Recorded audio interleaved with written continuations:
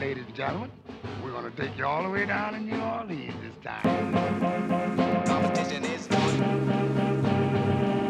Competition is on. Competition is on. Competition is on. Competition is on. Competition is on. Competition is on. Ladies and gentlemen, I know it has been a while, but we are back. This is Hard in the Paint, and this is the Dome Patrol with my good friends Ross Jackson and Maddie Hudak.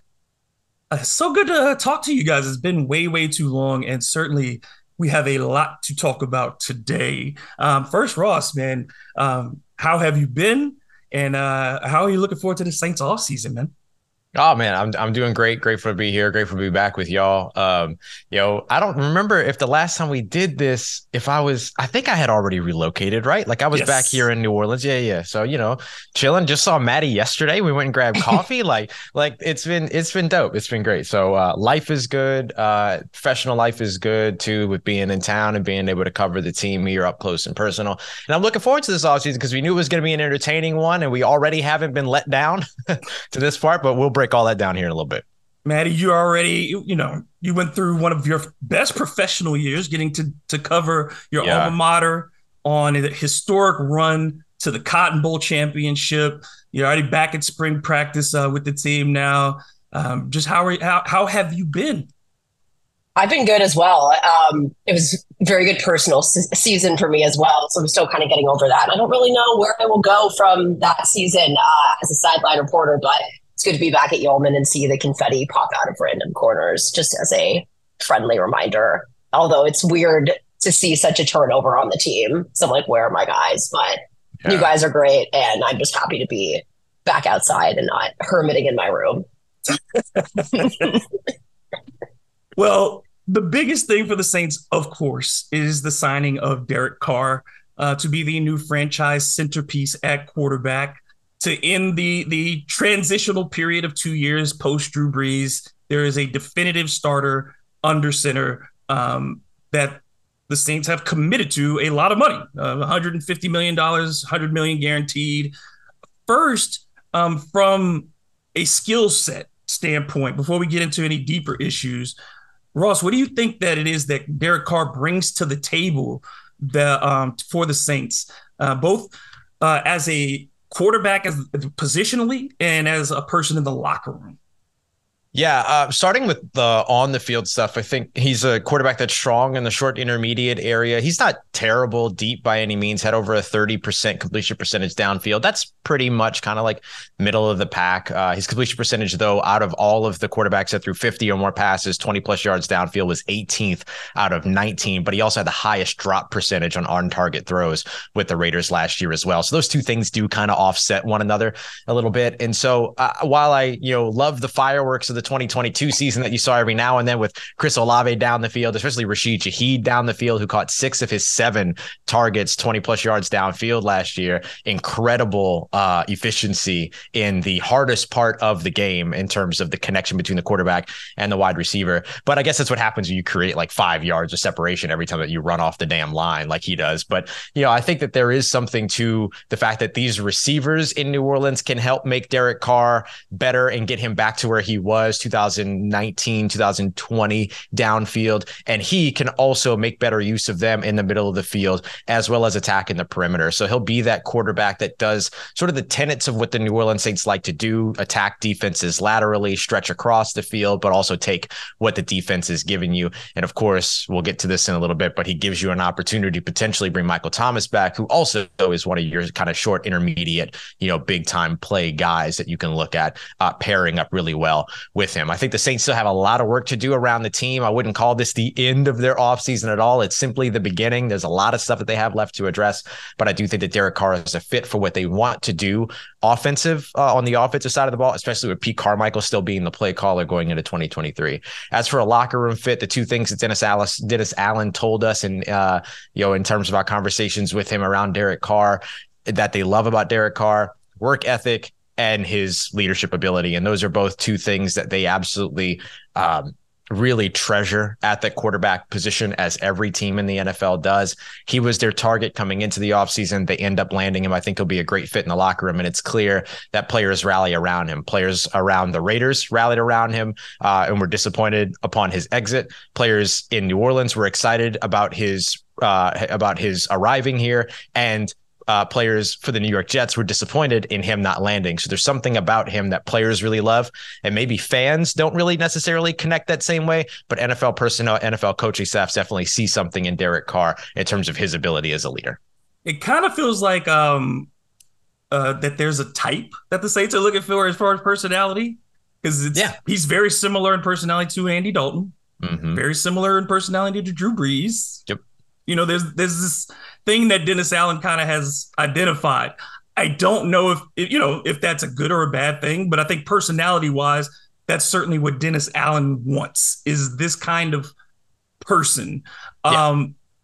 Maddie, do you think Derek Carr is an elite quarterback? Is he that kind of ceiling raiser? Because to me, I feel like he's a very good NFL quarterback, but there are a lot of folks in that tier. It kind of feels like it's almost similar to, let's say, a Kirk Cousins, a guy who can win you 12 games, but needs, definitely, as Ross said, you need help.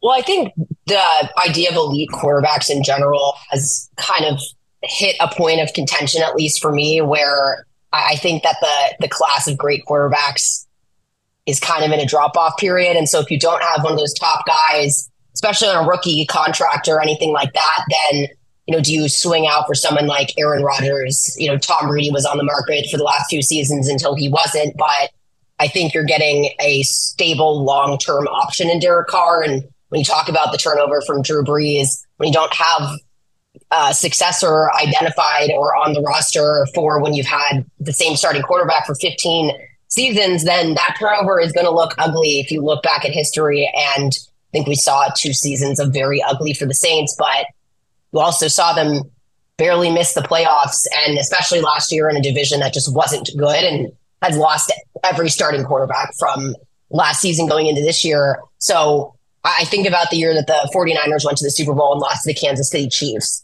I don't think Jimmy Garoppolo is necessarily an elite quarterback, but he can execute their offense to a Super Bowl caliber level. And I think if you get the guys like Michael Thomas back and they can sustain a healthy season, depending on where the bye week lands, I think he just gives you that foundation to start building on. So you think about this time last year, they couldn't even sign free agents because they were trying to make a trade for Deshaun Watson. And so they had to clear all that cap space and then just wait.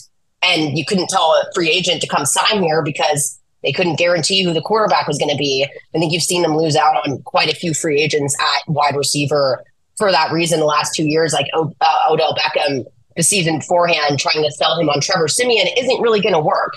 So the fact that, like Dave said, even if there's like a disconnect with fans, the players really seem to respond overwhelmingly in support towards that, like league-wide, but really on the Saints. It's like you think about the comment from Michael Thomas, really a lot of the players. So I think it just stabilizes the team at the most important position. And considering what's available, I don't really know what they would have done to do better than this. And he does have that familiarity from being on the team that drafted him in the first place. So I'm happy at this point to be analyzing this and not what did the Saints do this year at quarterback again, and worrying if they can draft a quarterback. Because even if they wanted to, it's still the draft where someone could jump them and take them, just like they did with Patrick Mahomes. So I think they're in as good of a spot that you could ask for. Their backup plan was Jimmy Garoppolo, so this is better. Yeah, this is better. But that is a good point, though. That it seems like this is a really bad period in the NFL for quarterbacks in general. There are way more teams looking for a quarterback than have one. And I think the NFL as a whole is in a crisis with this. Developing quarterbacks is an issue, and it always has been to some degree, but the way the league has changed the rules so much to overemphasize the importance of the quarterback. Because before, 80s, 90s, you could get away with a Phil Simms. You could get away with those kinds of quarterbacks because the running back was just as dominant a force in the league. Yep. Well, the minimization of the running back has made the quarterback so important that there aren't enough of these guys to fill the spots. And that issue forces teams to, I think, overpay in this market for decent quarterbacks. Yep. There's a whole thing that's happening right now too, to where teams are, and Pete Carroll called this out while we were in Indianapolis. Teams just give up on quarterbacks a lot more quickly as well because of those contracts. You get a quarterback, if he doesn't succeed on his rookie deal, then usually there's a departure at some point during that. They didn't pick up, the Giants, for instance, didn't pick up Daniel Jones' fifth-year option. Then all of a sudden he had what is at best a mediocre season, and now he's a $37.5 million a year quarterback, $40 million a year quarterback potentially. You have these other guys out there, like when we talk about elite quarterbacks, like what makes an elite quarterback, because that definition is skewed. Because if that definition is Super Bowl winning quarterback, there's 4 left in the NFL. There's 4 active right now. And if the Chiefs win the Super Bowl in 2023, there's a good chance he's the only quarterback left in 2024 with the Super Bowl ring, because Russell Wilson, Matt Stafford, and Aaron Rodgers could all very well be gone by the beginning of 2024. Like, the NFL's quarterback crisis is real. It's really, really real. And then historically, this is something that I'd looked at, and we talked about either quarterbacks being on their rookie contract or stepping into a situation that is all you need to do is just add quarterback, like you saw with Tom Brady in Tampa, or with Peyton Manning in Denver, or with that's essentially I'll give Geno Smith a little shine on that, right? They didn't win. They're not going to win a Super Bowl with Geno Smith, but they needed a quarterback. He stepped in. They got it done because they had the tools. But I mean, if we go back, honestly, and this is the weird thing, the last quarterback who was not either on his rookie contract or one of those guys who had already won one and dropped in and won a Super Bowl, that's Drew Brees. That's Drew Brees. He's the last one. Every other Super Bowl quarterback who started in a Super Bowl is either a quarterback who was drafted by the team or was dropped in to a perfect situation. So with that in mind now, the Saints are really having to buck history too, because they can be a contender, but historically it says the Super Bowl is unlikely. So when we talk about all that other work that has to be done for Derek Carr, I think that there is a lot of work still to be done, because there are questions on both sides of the ball. I don't think, I think a lot of fans have said, well, we already have a top 10 defense. Yeah, but that top 10 defense has issues. It's not perfect. So where do the Saints go first in either free agency or the draft in trying to ensure that, the NFC South is fine, but that's not what you're paying $150 million for to win the NFC South. I mean, you need a defensive line. Yeah. Like, you have no defensive line. It's Cam Jordan and Tano Passignon, and that's pretty much it. And Carl Granderson. Yeah, well, they all play edge. So if they could get someone to play defensive tackle, and I tend to think their philosophy of drafting in the trenches in the draft has worked for them until it really hasn't with their last few selections at defensive end. But is that more a critical evaluation of injury history players with high upside from smaller programs that haven't played against bigger competition, or what? But I think the running game in general, just as another philosophy, I don't think it's necessarily a great thing that the NFL has gotten away from it in the way that they have, because I think you're seeing a lot of teams realize how unsustainable that is when all you're doing is relying on a quarterback, and then you get a quarterback who probably would be fine 5 years ago in the NFL when you leaned a little more on a running game. And I just feel like everyone's kind of departure from that and undervaluing running backs has kind of not helped this offensive breakdown that we've seen. So I think the Saints really need to bolster that room, because when I think about the turnover from Drew Brees, they haven't really done anything to help on the running game either. That first season, Alvin Kamara was the leading rusher and receiver every week leading up to Jameis Winston's injury. And then he got hurt. And then last season they bring in Mark Ingram, and he's just not sprightly enough to really back up Alvin Kamara. And then when you have no answer at quarterback, that just puts more of a spotlight on that. So I think that's just as important to getting the team back to their bases, because I just think they've been relying on a prayer, quite frankly, and Alvin Kamara being healthy enough to pretty much do everything. And looking at the longevity of his career, I would just hate to see him get overused to the point of cutting his career short. So I think drafting a running back and drafting in the trenches is really what the focus should be. Is Frank Clark, just got released by the Chiefs? Is he somebody that's a reasonable target, or are there defensive tackles on the market that could help this franchise that they can afford? Is there anybody out there that they're targeting? Yeah, Frank Clark's an interesting one because I would like to say, my inclination at first is to say that because of his legal issues and because of all the things that he's got going on, that they might not be interested. But then they went very far down the road on Deshaun Watson just a season ago. So maybe that's not as much a concern for them any longer. So that could be an option for them. But I kind of look at the kind of next tier of defensive tackles for them. A'Shawn Robinson out of the Los Angeles Rams, Larry Ogunjobi most recently of the Pittsburgh Steelers, but of course Cleveland Browns and others. I kind of look at those guys, maybe even a Jaron Reed from the Seattle Seahawks, being sort of this tier of mid-level defensive tackles that they could bring in, capitalize because of scheme and rotation, and then draft the higher talent when it comes to defensive tackle in this year's draft, guys like Kalijah Kancey or Mozzie Smith out of Michigan, if he falls or if he's there. They could even go a little bit deeper to a guy like Keanu Benton out of Wisconsin. So this is, thankfully for the Saints, a really, really, really well-populated defensive tackle class, both in free agency and in the NFL draft. So they should be able to find that. But I do think that retaining and keeping David Onyemata in the building is going to be a big priority for them, because they'd like to have, I'm sure, at least one of those guys that was on the roster last year back on the roster this year in the defensive interior, because right now ain't a single one of them under contract. And I know they'd like Kentavious Street too, because they absolutely loved what he brought last year as a kind of 1 year free agent coming out of San Francisco, and particularly toward the end of the year he really caught on. So they view Peyton Turner as an edge, so I don't think that you're going to see him bounce inside. A guy like Tona Passanio has that inside outside versatility, and so maybe they can supplement a little bit there too, but I'm sure that they'd love to have a solid group of 4 defensive tackles on this roster for 2023. And real quick, I want to correct something that I said earlier about 4 Super Bowl winning quarterbacks. 4 Super Bowl winning quarterbacks that are starters in the NFL. Obviously, guys like Joe Flacco, Nick Foles, Chad Henne, like those guys are still there and have rings, but those aren't the guys that we're talking about. On the offensive side, the left tackle spot, Trevor Penning, he was injured last year, and now you've invested in this quarterback. And do you trust him to be that guy, or do you have Andrus Peat in that spot again?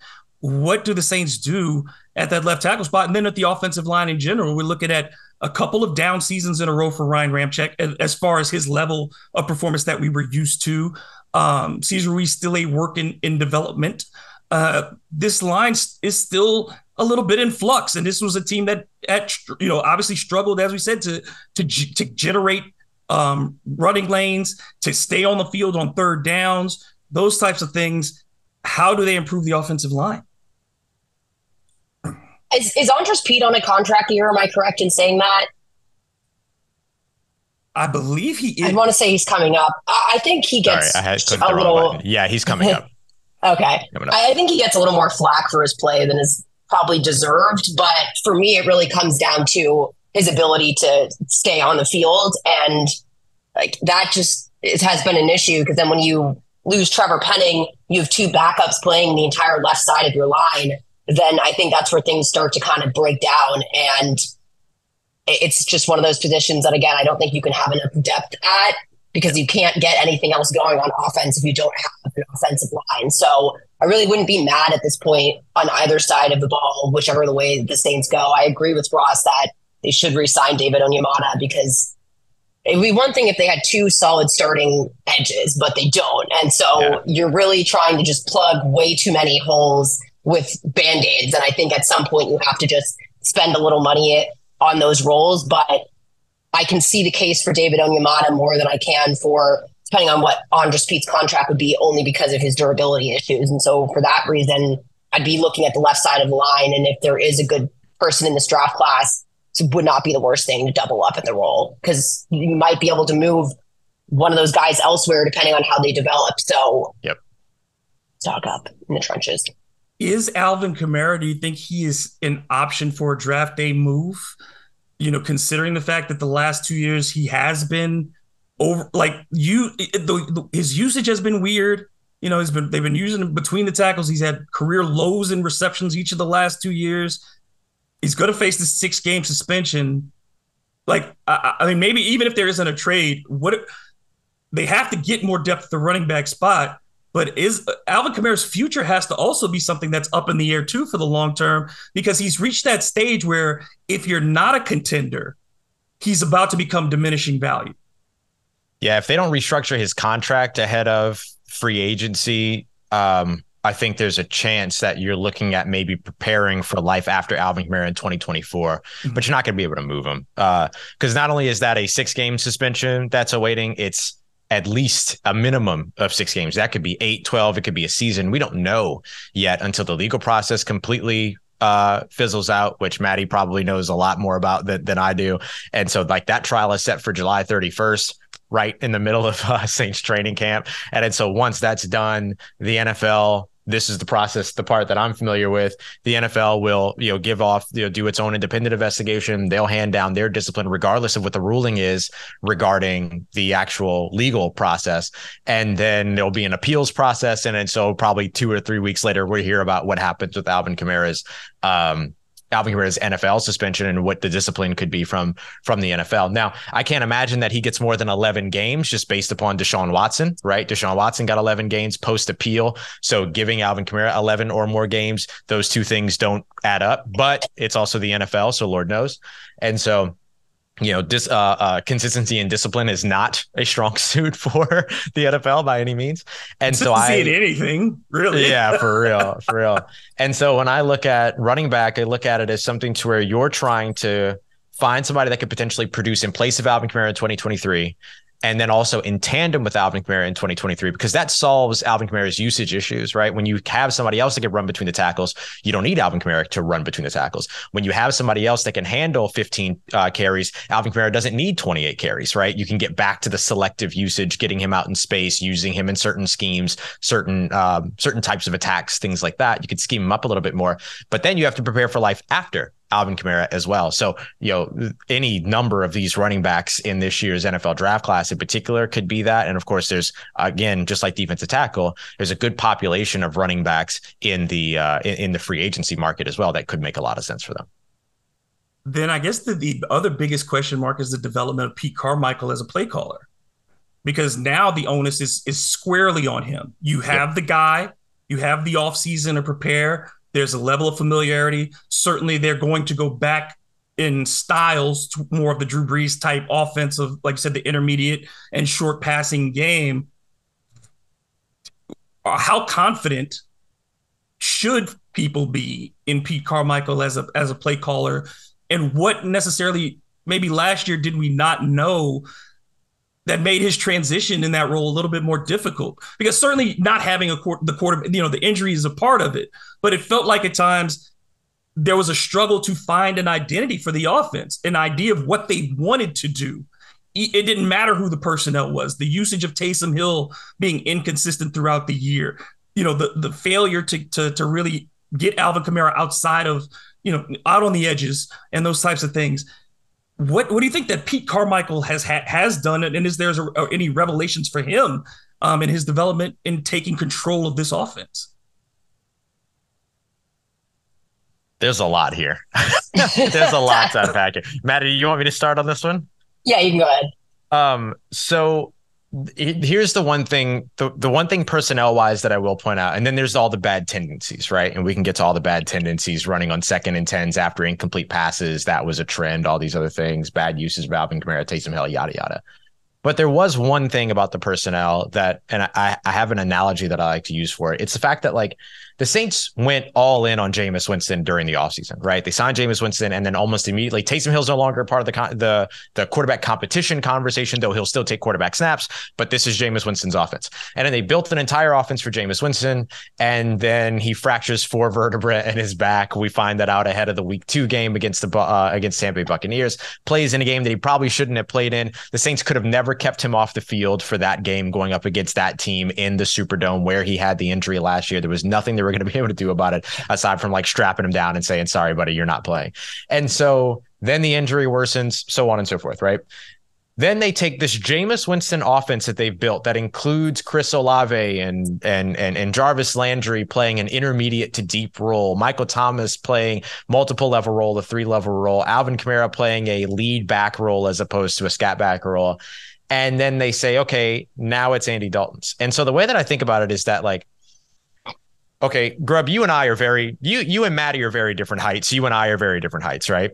If you're driving in your car and then Maddie says, hold on, I'm going to drive, and she gets in your car, she's got to move the seat. She's got to adjust the mirrors. She's got to bring the steering wheel up or down. I would have to do the same thing. If I go in after Maddie, I've got to do the same thing. Right. So you spend all this time like recalibrating before you could drive. Now, very easy to do in a vehicle where you have 5 options. Much harder to do in when you're driving a vehicle that has one of the deepest playbooks in the NFL and is also dealing with injury after injury after injury, which we can't make the excuse of injuries because they still put players out on the field. They still played games, right? But that has a difference. So I do think that for Pete Carmichael, there is a little bit of there's still a lot of stuff he's got to do right. He's got to get the identity right. He's got to get these trends, these tendencies that are so easy to point out that we're pointing them out, which means NFL teams are definitely seeing it too. Those types of things have to get fixed for sure. But there is something about the long-term recalibration that happens when you take a quarterback of a specific skill set like Jameis Winston and then put in a 35-year-old Andy Dalton in place of that and say, here, drive the Ferrari and see what you're able to do with it without any real, remember, he took over in London too. So like there's all the other pieces to all of that. So I think that is a big part of it. And then there's all the like tendencies, traits, things like that they still have to get right from the Pete Carmichael play calling perspective. I think what sticks out to me too is the trend upwards at the second half of the season, where it did seem like, okay, this is what everyone thought we were going to be doing with Taysom Hill all season. Kind of frustrating. And it took this long to get there. But something that flew under the radar was just how much Drew Brees offered in that room that I think might not be as obvious until he's gone. Because if you're used to something for 15 seasons, and then the season following is Taysom Hill, Trevor Siemian, Jameis Winston, and Ian Book, and I mean quite literally all 4 of them, you're going to be playing them. It's not like he really had any foundations laid after Drew Brees left. And then Sean Payton leaves, and then, like Ross said, kind of retooling the offense to fit around Jameis Winston. Then he goes down in week 2. There's a lot of factors going on. I think the tendencies are important to point out because that doesn't really have anything to do with the outside stuff. But I just think about the value of Drew Brees and the fact that that's really all Pete Carmichael has experienced through the NFL. And so I think getting someone that's able to offer a little more in the room and Carr and to come up with plays and the like, but also it is probably a more similar offense to what Drew Brees was running than Jameis Winston was running. And it's probably easier to kind of go back to those basics, but at least to just know and have an identity of that and know now and not know halfway through the offseason that it's going to be Jameis Winston. And then you're kind of making this rash. We need to retool everything in the toolbox. Whereas I don't think they fully kind of committed to that last season. They tried to run Andy Dalton in the same system, but I think this is just an easier back to basics thing for them. But I think the spotlight will be definitely on Pete Carmichael and Dennis Allen this season, because you could point to a lot of things last year, the injury at quarterback and the injury at every role on the field. But health withstanding, they made some good moves already, but there's probably going to be less goodwill of giving them time to get things acclimated, because this will at this point be year 3 post Drew Brees and really finally solving that answer at quarterback. So be curious to see in training camp. Like I said, it did stick out that Michael Thomas was running really deep routes last year. And it just seems like an easier way for them to redistribute their personnel. Yeah, because now there are expectations. Yep. Last year, there were kind of expectations because you expected if the team was healthy, that was a double-digit win team. That's what we all, figured. If Jameis could get through the whole 17 games, they were at least a 10 or 11 win team. Well, now that's the baseline that fans are expecting. Nothing less than 11 wins is what fans are already on board with. And I think that does also require a shift for Dennis Allen to be a little bit less conservative, because those situations and that disparity, and I think it was highlighted in a lot of ways by Dan Campbell when he was asked, what he took from Sean Payton as a head coach, and they are not the same. Dennis Campbell and Sean Payton are not the same, but there are similarities. And the thing that Dan Campbell says is sometimes you just got to screw you don't look at the card and you just go with your gut. And I think that's where Dennis Allen has to get to at some point, because I felt like last season there was a lot of times where he just stuck to the card, and it cost the Saints in situations where you cannot be risk averse. You've got to take some chances if you're going to win games. And he was so risk averse at times. Maybe it's part of just him getting into that first year again, but he doesn't have that anymore. That net is gone. I'm curious too how much of that was him trusting Pete Carmichael as opposed to trusting himself in a situation to where maybe he would be a little bit more aggressive. I mean, look at Dennis Allen as a defensive coach. He's remarkably aggressive. I mean, he is measurably aggressive on defense. Blitzes on third and whatever, it doesn't matter. Obvious passing situation or not, he's sending people. The way that he teaches his corners to play, the defense is inherently risky. It's an island defense for corners. It's a man defense for his corners, with sometimes two deep safety, sometimes one deep safety. Played a lot more split safety this year. But inherently, his personality as a defensive play caller is aggressive. Pete Carmichael's is conservative, hence the runs on 2nd and 10 following incomplete passes. Oh, gun shy because that was incomplete. What if the next one's intercepted? Keep the ball on the ground. See if we can get to 3rd and 8. See if we can get to 3rd and 6. Like, that's the kind of stuff that Pete Carmichael did last year. And so I'm curious how much of the conservative effort was Dennis Allen trusting Pete Carmichael as opposed to pushing him to say, no, give me something that's like, let's move the ball. Let's get it going. Saints didn't go for it often on 4th down. That's a head coach call. Saints didn't, push in those sort of, end of game situations. And they were terrible in in-game situations, particularly in the second half. The offense was consistently flat there. You look at the Carolina Panthers game, that really summed up what the season was. Great first opening drive, and then nothing but misconnection after misconnection, conservatism after conservatism when it came to the rest of that game. And then you got beat by a quarterback that had like a 3.7 passer rating or whatever it is that Sam Darnold had that was absolutely atrocious. And so I think, those pieces now come to the idea of, you're right, Dennis Allen was a little bit too conservative, but now I'm curious to see if maybe his otherwise aggressive nature as a play caller now starts to permeate over to the offensive side, because this is Dennis Allen's shot. He's got his guys on the defensive staff. He made the decision along with Mickey Loomis not to get in the offensive coordinator search this offseason when like 16 teams, 14 teams were looking for offensive coordinators, and the Saints didn't have a quarterback to sell to anybody, right? To get him to come there as opposed to anywhere else. And then, and so you have all of these pieces, and now you have your quarterback who you drafted in 2014, who you started as a rookie in 2014.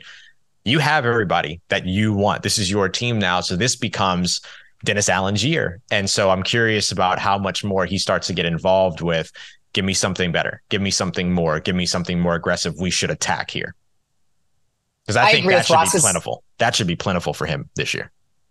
Yeah, I was going to say, trust Pete Carmichael. My first thing was not trusting the quarterback. And I think those two are married within the same thing, where good point. Thinking about the end of the game play calls, if you don't trust your quarterback, then that makes things a lot more difficult, especially if your inclination is to be conservative in the first place as offensive coordinator. And so to me, that signified, like on the 4th down calls, for example, where a head coach makes that call, they don't necessarily trust that the offense, for whatever reason, is going to be able to execute that. But I think that there is almost like an assumed air of trust now with that familiarity of drafting Derek Carr and him being a longtime starter and not, the journey kind of backup man. Not that Andy Dalton wasn't a starter at one point, but he was like 13 years ago at this point. So I think it's very different here. And so I think, trusting the quarterback is really going to be paramount, because that's really what's going to win and lose some football games when it comes down to it. And like we said, they don't necessarily have an elite option, but they have one where you can't afford to be that conservative moving forward, especially kind of, I guess it's difficult probably to live in Sean Payton's shadow as well. Versus Dan Campbell out in Detroit, where you can probably afford to be very aggressive and there aren't really any lofty expectations of what that team is going to look like. And it was a team that was really dead in the water to me until Dan Campbell went and kind of emotionally resurrected their team identity. So I think looking at the situations, he's stepping quite literally into Sean Payton's aggressive shoes. And I think Sean was able to pull that off in a way that we saw it unfold in the season after Drew Brees retired. And that required a lot for him to be able to pull that off and still be aggressive while doing it. And so I understand kind of falling back into a more conservative thought pattern, but I'm with Rosser. This is kind of the training wheels are off.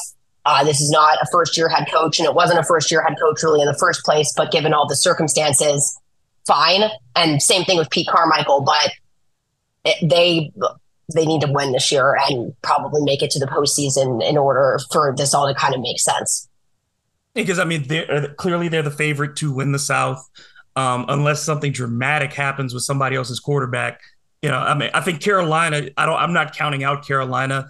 I think they have a lot of talent there, and they have an identity. They're the only other team, I think, in the division that has a clear identity and understanding of who they are. I think they made a mistake in their coaching, but we'll see how that pans out. That was their choice.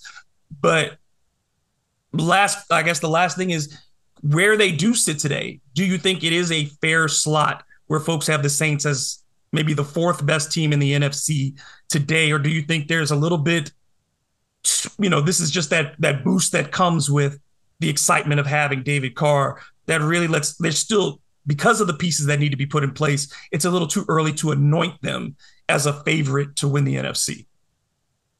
Very early.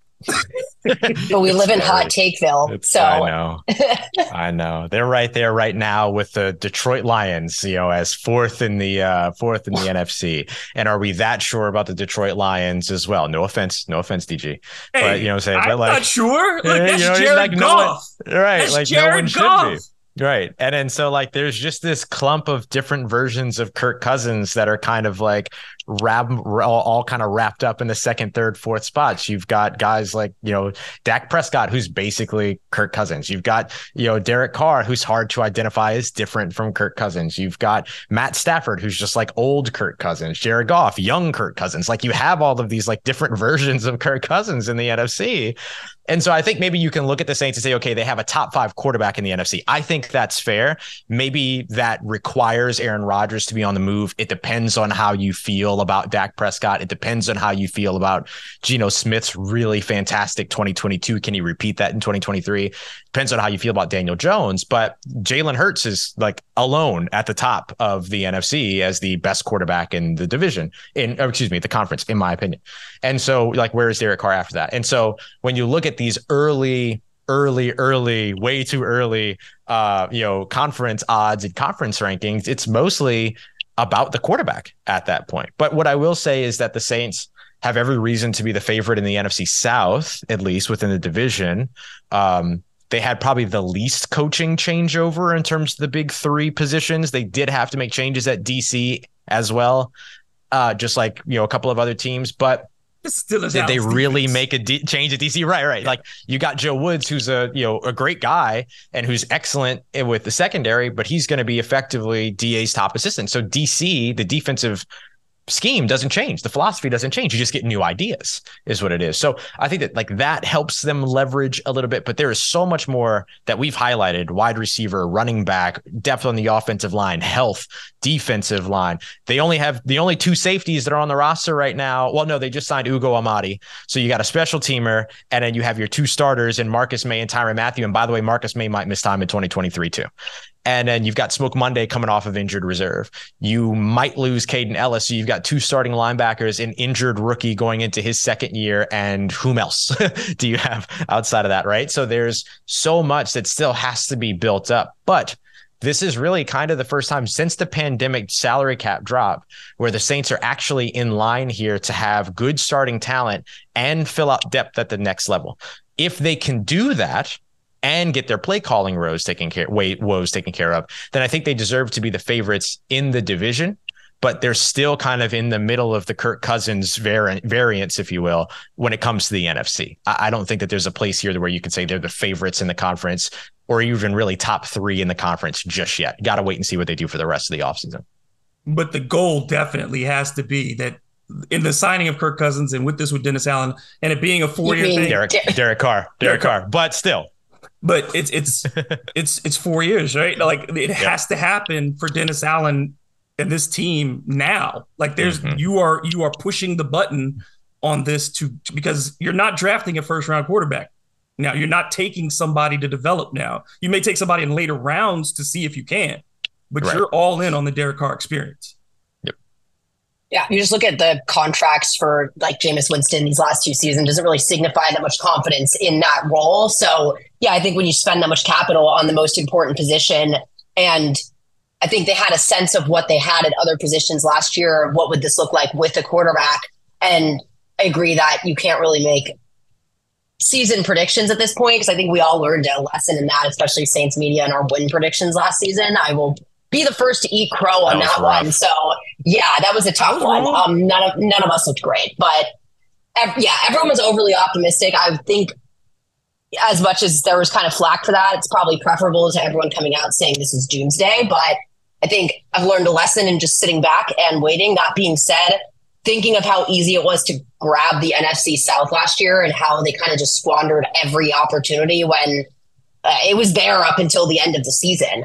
And then you just think about those team situations all getting more unstable this offseason. So on the logical side, on its face, and where we stand now, I think the expectations are valid for them to be a contender in the NFC South. But to make any predictions beyond that is just something I'm not going to do at this point. Way too early. Ross, obviously you're working on the draft and getting ready for that. What do you have going as far as what folks can be expecting from you there? Yes. I've got it all. I've got everything. You want draft prospects? Fine. We got them. You want free agency targets? Fine. We got them. You want more Derek Carr news? We got them. You want hardcore numbers on how Derek Carr, operates in the middle of the field and why he was a better choice than rookie quarterbacks who are only throwing out to the perimeter at the next level and don't know how to throw in the middle of the field anymore in today's NFL. That's there, like everything. So I'm just trying to give as much of a comprehensive look at the Derek Carr ripple effect, even looking at things like they got Derek Carr in the building on March 6th. March 13th is the beginning of the legal tampering period, or as the NFL likes to call it, the negotiating period of free agency. What impact does getting Derek Carr early have in courting some potential free agents, keeping Michael Thomas, all of that? So just trying to give as most, as comprehensive a look as possible over on the Locked On Saints podcast around all of the different sort of tree branches that come off of the Derek Carr tree that has sprouted up here in New Orleans. Maddie, what you got working for the people? I am probably going to stay away from mock drafts this year because I simply don't enjoy doing them. And I honestly haven't had that much time to check out prospects.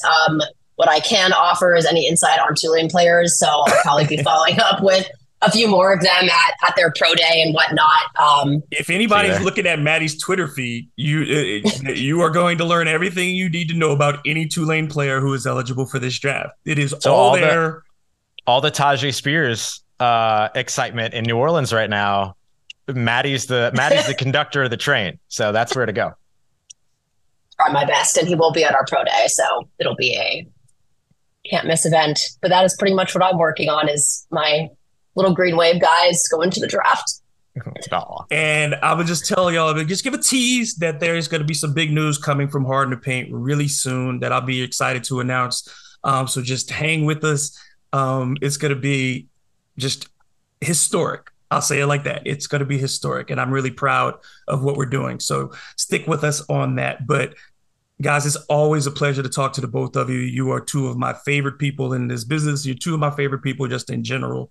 And we just have to get together now and have our group outing and get our tattoos together as we. Yeah, we got to figure out what the tattoos we're gonna do. Do they have to be matching, or are we? Do they have you matching? Well, unless you guys are getting Tulane tattoos with me, I think. No, I'm not getting a Tulane tattoo. Okay, dope. Because I have an idea that means a lot to me, so I would love to do that with y'all. I have figured mine Perfect. too. So perfect. Sometime this off season during the summer, we will all get together and we will have our tattoo field trip, and we will record it for prosperity. I got a guy. Jay's going to take care of us. I am a tattoo virgin, so I will probably scream like a girl. Like a child. You don't have a now nutter? Not a now nutter. Not a nun. So that is, I promised that I would get it done before my 48th birthday. So this year I'm turning 48, so I got to get it done. Nice. I figured out what I was going to do. So it's special to me. Mine is special to me, and it's important for. I said, I didn't want to get something that would just be silly. I want to get something that was going to be meaningful to me. So yeah. Yeah. No dueling dragons on your back. No.